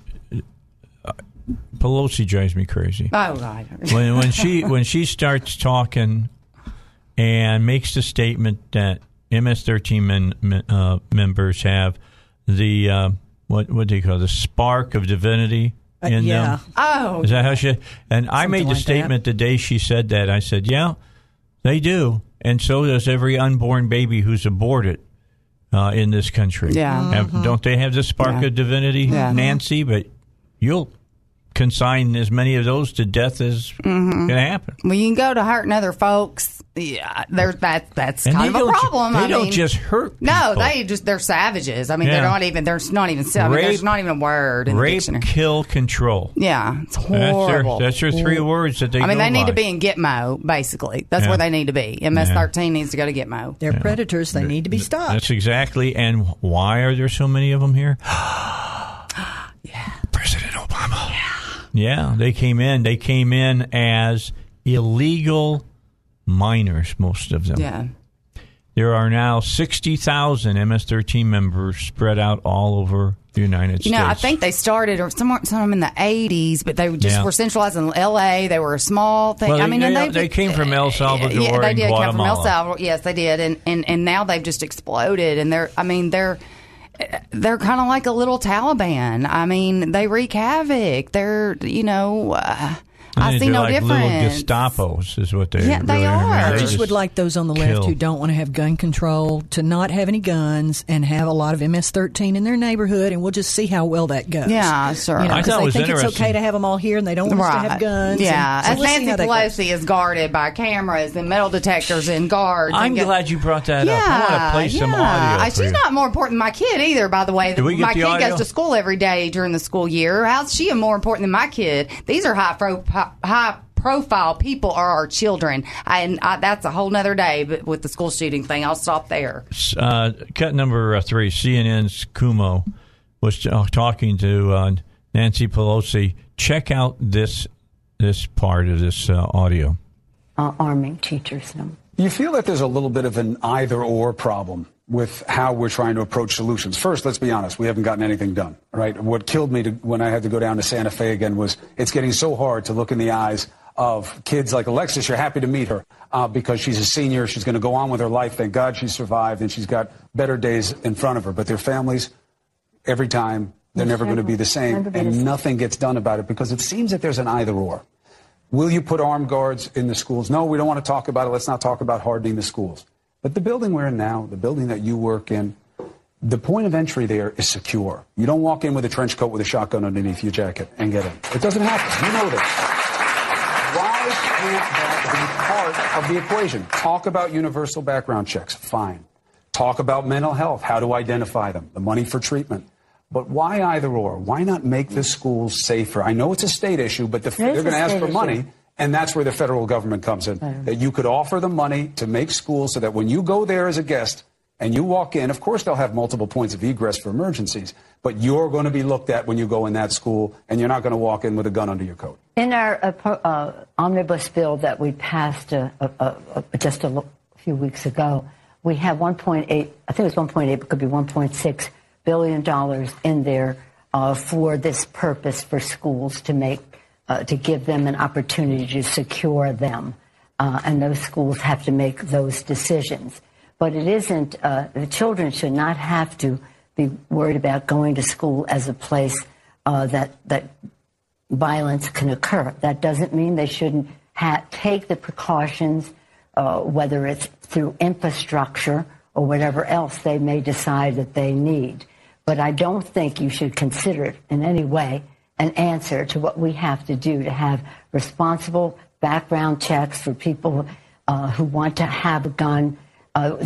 Most people in the National Rifle Association have had background checks. All right. Shut up, woman. Yeah. Pass the buck. Here's the thing, is that was nothing but words, BS. Confusion. Because do you not know that if they had really passed a bill that was specifically passed for school safety, they would be yelling about getting that money out to these schools from the top of the mountaintops. Oh, yeah. They're not doing it because it just ain't so. It's a lie. What do you guys think needs to be done? I mean, what are some of the things that you think about, Shelley, as far as this is concerned? Well, okay, a lot. And I did a lot of research on this. And, I mean, after the one in February, this is probably my biggest passion right now that I've ever had in almost 44 years of living, is keeping these kids safe. These are our babies. And this can be stopped. Period. It can be stopped. I don't even accept the fact that, well, we can cut down on it. We can cut it by 70%. What about I don't care if you can cut down 99 out of 100. That one left is enough. It's enough. Not one more kid should have to die in this country. And I am so sick of it.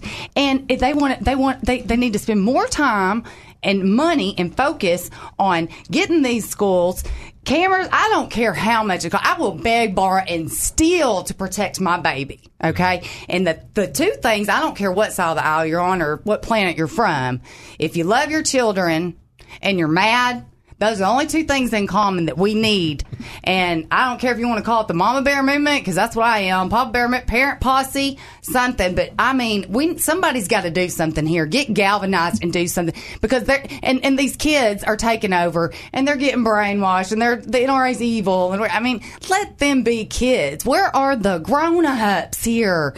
Get the cameras in the school. Get a metal detector for the ones in the buildings where you can do it one way in, one way out. Get armed guards. I don't care. I would much rather have my child walk into a school every day with a person who literally his sole purpose for being there is to protect my child's life, with a smile on his face and her feel safe, than for every single time we start a new school year, I say, okay, where are you at this time of day? Where are you at this time? And we go through plan A, B, and C of what she should do, depending on where she's at in the school at that time, in regards to if a mass crazy gunman comes in. This is insane, y'all. We're getting too used to this. This is not okay. It's not okay. I saw something on Facebook. A little girl came home. She was kindergarten. And, the shoes that light up, this is part of the screenshots. I got my tools in my, I'm telling you, and I looked at it from every percent. I stood back and didn't say a word, and I just watched how everybody reacted. And there's the problem, how everybody's reacting. and fighting and fussing and NRA and no. But anyways, I saw it was a school teacher, or I got some from a school teacher, but there was a mom, and she said that her little girl came home and said, "Mama, I need a new pair of tennis shoes. They just bought them a week before." And she said, "Well, I thought you loved those tennis shoes. Are they already getting too small?" "No, Mama." But after that shooting, this was after the one in February, she said, "If a mass gunman comes in, he'll be able to see my shoes because they light up." I'm sorry, I'm about to cry. That's heartbreaking. Ooh, that's heartbreaking. That's tough. And Nancy Pelosi, I don't care what side of the aisle you're on. If you don't love your baby and you're not mad, and this doesn't even have to be, grandparents join, start a movement. I don't know how to do it, but I'm here today to say, let's do it. Somebody, let's do this. Let's get armed guards. I would much rather her walk in and see that and be safe than for her have to see her classmates laying dead in the classroom floor, and not just from one, gunman coming in, when all that could have been prevented. Then you're going to call? You're going to call the police. That's more men with more guns. And then they've got to see this. It's sickening. I just can't anymore. I can't stomach it. I can't. As much as I don't like Cuomo, to be honest, at CNN, he made a statement to Nancy Pelosi that she just blew off. They were in the Capitol when they were doing that, and he said, to get into this building, there's one entrance and one entrance only. Yeah. Mm-hmm. And, all schools will be different. There's some they have, a couple buildings, whatever, you have to do what fits the school, but you secure every building. Every building. If there's just one or there's 3 or 4, I don't care what it costs. I don't care what we have to do to make this happen. The money's there. They blow our money. They rape us with taxes every single day for even when we're sleeping. It's there. They can do it. Everybody's scared too. It's all about losing their. It's all about the whole Second Amendment, and then you get into that. And we protect jewelry stores better than we do our children in school. Banks, it's out of control. Well, there's a way to do all of this and protect everybody's Second Amendment rights. Absolutely. We can harden the schools. And people say, well, I don't want my kid to have to go someplace like it's a prison. Well, the reason it's like a prison is because here in the United States, we've destroyed the American family. Yeah. And absolutely. This is what I was... We've got all kinds of sociological problems in our country. And now, when you reap the wind... Then you go out, how's it go? I don't remember. I know what you're referring to. You plant the wind, you reap the whirlwind. Right. And that's basically what we're doing right now. Yeah. We're reaping what we sowed. Well, that's and when exactly people right. or say that it looks like a prison, how do you know it looks like a prison? We've never seen it How many before. prisons have you been in recently? Where's the steel bars and all that? It's just a nice guy that's there to protect your kid. I took her to Disney on Ice. My sister and I did last May at Verizon Arena. Did you have to show your ID and all that to get in? We did. Everything. Yeah, and if they didn't do that, we would have been gone. And all those people that sit there and say it'll look like a prison, this and that, they take those kids there. And if there wasn't security there, they would throw a fit. She saw security everywhere at Verizon Arena. Did that bother you? No. Were you offended? No. I'm kind of we go in public to these places and you go through all the security, and I think young people go through it as well. They see it. When I was in school, it was the scare over the Cold War and being bombed. Yeah. And there wasn't any way to make me feel more safe. No. And I tend to kind of think, of course, it's been a while, but I tend to think that would make me today. Would that make you feel more safe or less safe to have to kind of walk through security to go into your school? It made me feel safer. That's kind of how I feel. I think it would make me feel a little safer. It's just, God helps those who can help us. If you don't believe in God or not, but, if there's something you can do about, the prayers and the moment of silence and the whole religion debate and all that, it's like, you know what? That's not going to fix it right now. We need to. And that doesn't need to stop. That's a separate thing, but that's not going to make the schools more safe tomorrow. But you can't regulate other people's behavior. That's right, and that's the problem. Is and I said this the other day. We were talking about these issues. We have a society that has allowed, especially young men, they are, I don't know the words I want, they're disconnected, they're unhappy about lots of things, and we've allowed them to think that this is the answer. Yeah. Violence, because we've kicked God out of the schools and out of our world socially. Yeah. All right, let's take a break. We'll come back. We'll talk more here on the Dave Elswick Show. Our good friends out at Safari Pets, don't forget about them over in Cabot. They are located over at 808 West Main. You join and visit with them and talk to them and get the information you want about the animals that you're interested in. They got more than just cats and dogs. They've got guinea pigs and ferrets, and they've got snakes and turtles. They got everything you can ever think of that you might have as a pet. And they offer everything you'll need for taking care of your pet or pets. That's Safari Pets, 808 West Main in Cabot. Phone number 628-0067, safari-pet.com. All right, we're back. It's the Dave Elswick Show. Don't forget about Arrow Plumbing and their Clean Home Guarantee. I like this one. They come and the guys come in their uniforms. You'll never have plumber's pencil holder when Arrow Plumbing's around. They guarantee that their plumber will clean up after himself and leave your home clean. Like he found it when he got there, and you'll have the little booties on and all that. If he doesn't do that, here's what Arrow Plumbing does. They'll send a professional to clean your entire home. That's what sets Arrow Plumbing apart from other plumbing companies. They go the extra mile. That's Arrow Plumbing, arrowplumbing.net, or Arrow Plumbing on Google. All right, so let me play for you what the president said that got all of the jock straps in the NFL all in a tango, all right?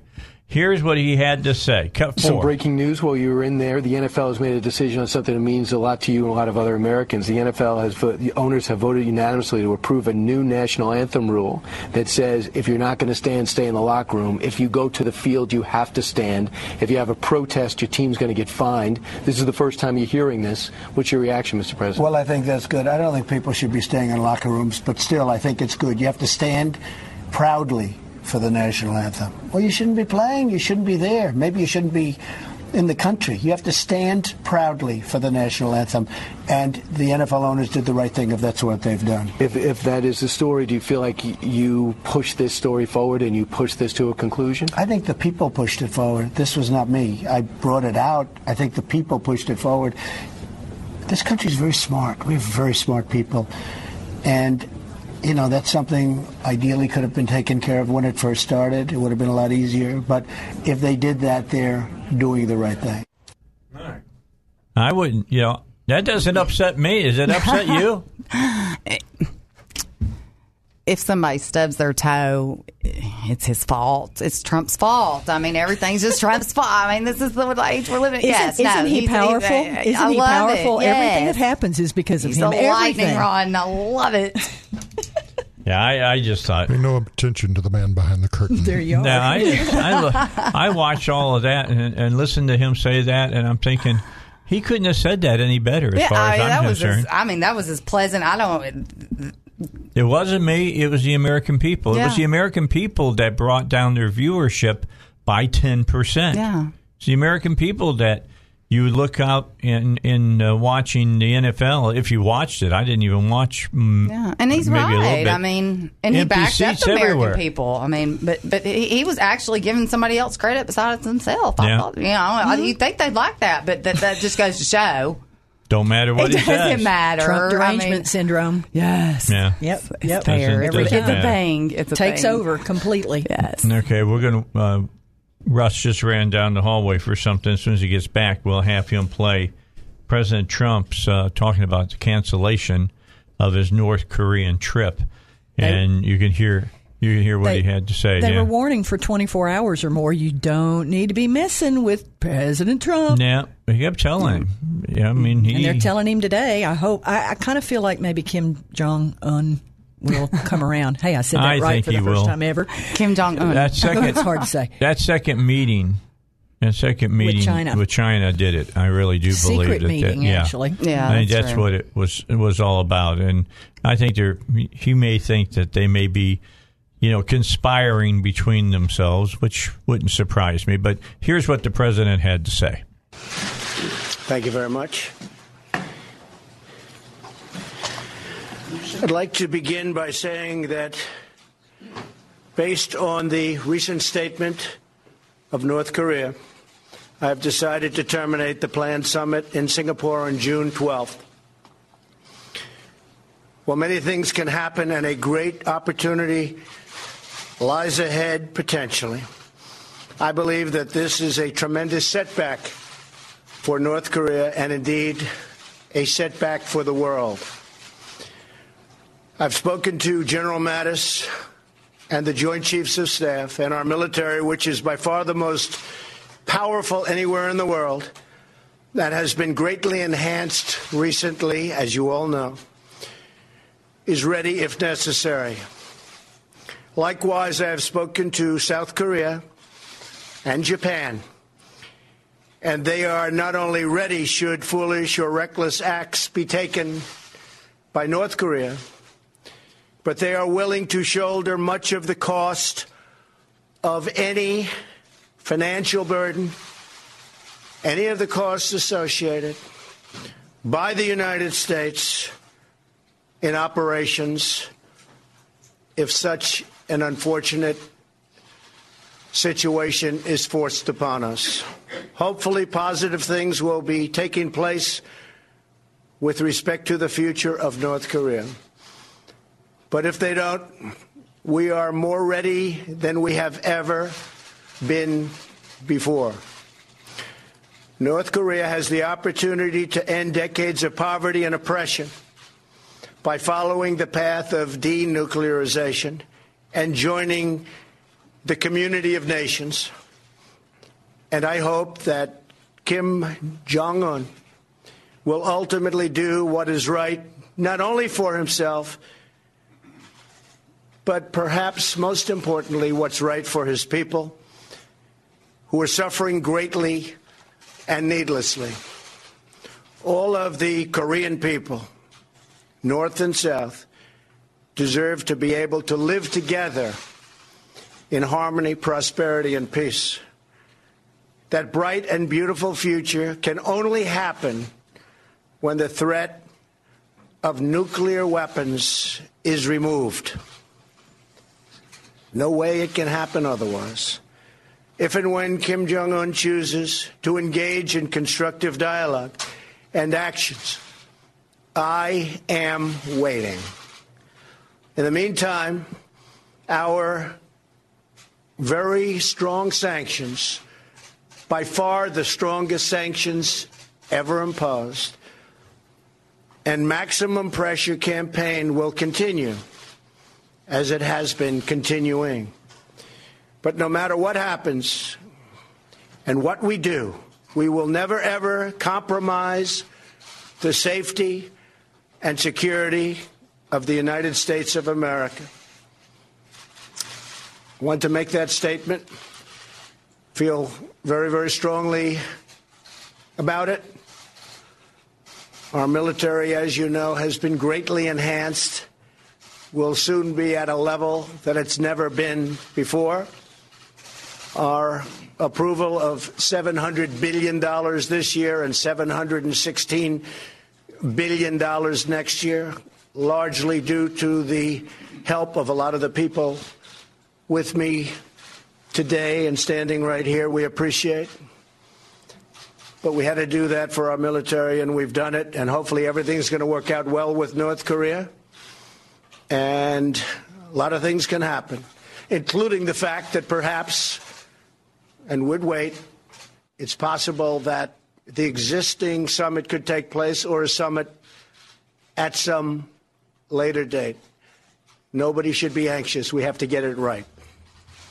I think that's the best thing you said at the end. Yeah. You just have to wait. We've got to get it right. I like the idea of waiting and doing it right rather than, oh my God, we got to do something. It doesn't matter. Just do something. Just do something. You know what? That is not getting us anywhere in politics. But he also, and I love that he said this because, when you say North Korea, everything's just one person, Kim Jong-un. I mean, there are millions of people suffering. I mean, that he brought up the humanitarian side of it. I mean, these people they will prosper under these They new are arrangements. Starved. They are. I mean, they can't say they have no free speech. They have. I mean, these people are probably treated as the worst of anybody in the world, and that's what's so sad. That nobody wants to hurt them.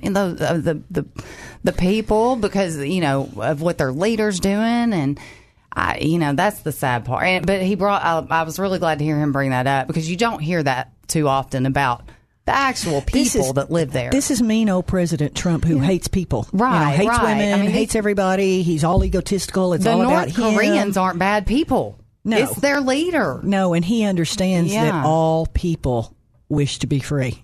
All people, just like George W. Bush. That's innate in us because we're made by God. Yeah, that's and right. He knows that. I think he's doing a really great job. I mean, my gosh, I don't even want to pretend like I know enough about foreign affairs to even think about it clearly. I think he's doing a really awesome thing by saying, we'll work with you. Mm-hmm. I don't have a problem with him complimenting him on things he can compliment him on. Yeah, sure. A lot of people are just coming totally unhinged because he's actually treating them respectfully. Yeah. I think that respect is a large part of how you may be able to get to an agreement. Well, case in point. I mean, if you and I are arguing and you know that I don't respect you or vice versa, then we're not going to ever have a chance on resolving a difference. But if somehow we had some kind of respect and then we got into a disagreement or else either way, if there's respect, you've got a little something that maybe you can build on. Yeah. I don't know. Well, I mean, he's the first guy to ever get the North Koreans to even squander or warm. I mean, Kim Jong-un is pooping his pants with Trump in office. Even if it all falls through now, we've gotten all our people home. Yeah, I mean that's incredible. That by right there itself, is like that's an amazing step that we've never had for decades. I mean, there's so much about just what's gone on up to this point with Trump that he's been able to do with North Korea and the short time that he's been in office. I mean, it's amazing, and people just really need to. This is epic stuff. I also believe in the idea that the people, military I'm talking about here, that are responsible for waging war, are some of the most peace-loving people out there because they know firsthand the destruction that they will bring. Yeah. And I've had people who are in the military, and Colonel Conrad Reynolds said this one time. We get in, we use force, we're getting it over as quickly as possible. We don't want to drag it on. Yeah. We that's just the want to Powell doctrine. That's overwhelming force. And I believe in that. I honestly believe in that. And I believe that it can help keep peace in the world. Yeah. By us, our country being willing, not necessarily doing it, but proving that we are willing to use the power that we have. Yeah. And we are the big kid on the block, okay? Yeah. So if the big kid on the block doesn't step up and say, okay, you folks, we got to settle this. Yeah. Then there's going to be chaos. We're the only people that can settle it. And under Obama, people, I mean, under Obama for 8 years, all we did was sit back. Oh, we're going to lead from behind. All it did was get worse. Look look what the nukes and everything that went on under Obama's watch. Yeah. I mean, my God. Yeah, and George Bush. Up. I mean, it all went on under him, not to the extent, but he was so busy with the 9/11 and the Iraq and under Clinton. Yeah, it did. It was. But Bush was just so. I mean, his whole. The time he was in office, once September 11th, 2001 happened, that defined that man's presidency for the next 7.5 years, and you can only take on so much. I mean, that was a epic thing. Well, he had no choice. Yeah, either he walk did. away from it or deal with it. Yeah, but North Korea was able to get away with doing some stuff that Bush would not have normally under normal circumstances. They took advantage of the situation. Of course they did. Yeah, and then under Obama, he just turned the blind eye. All right, we want to get. Okay, we want to take Jim here while we got a chance. Okay, let's go. We got a caller. Jim, how are you? Welcome to the Dave Elswick Show. The female power panel's here. What's your question or what's your statement? I think think it's awesome that you got these nice ladies on board today.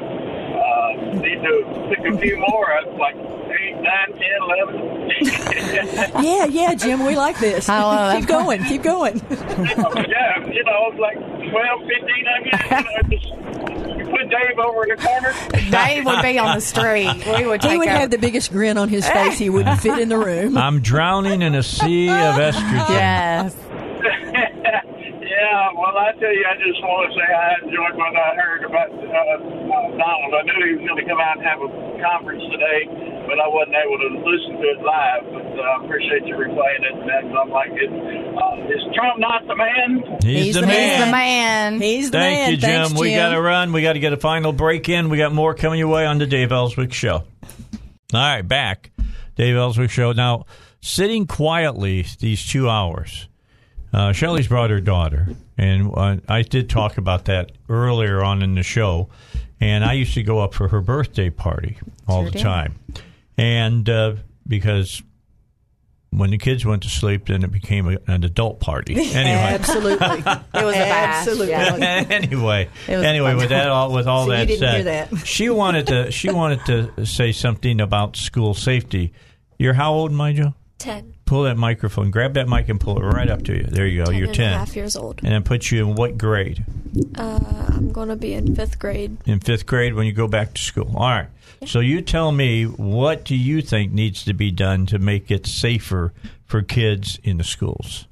Well, I think that there should be policemen or some guards outside of the school to make everyone feel safer. I mean, some kids might not like that, but I mean, personally, I'd like that to just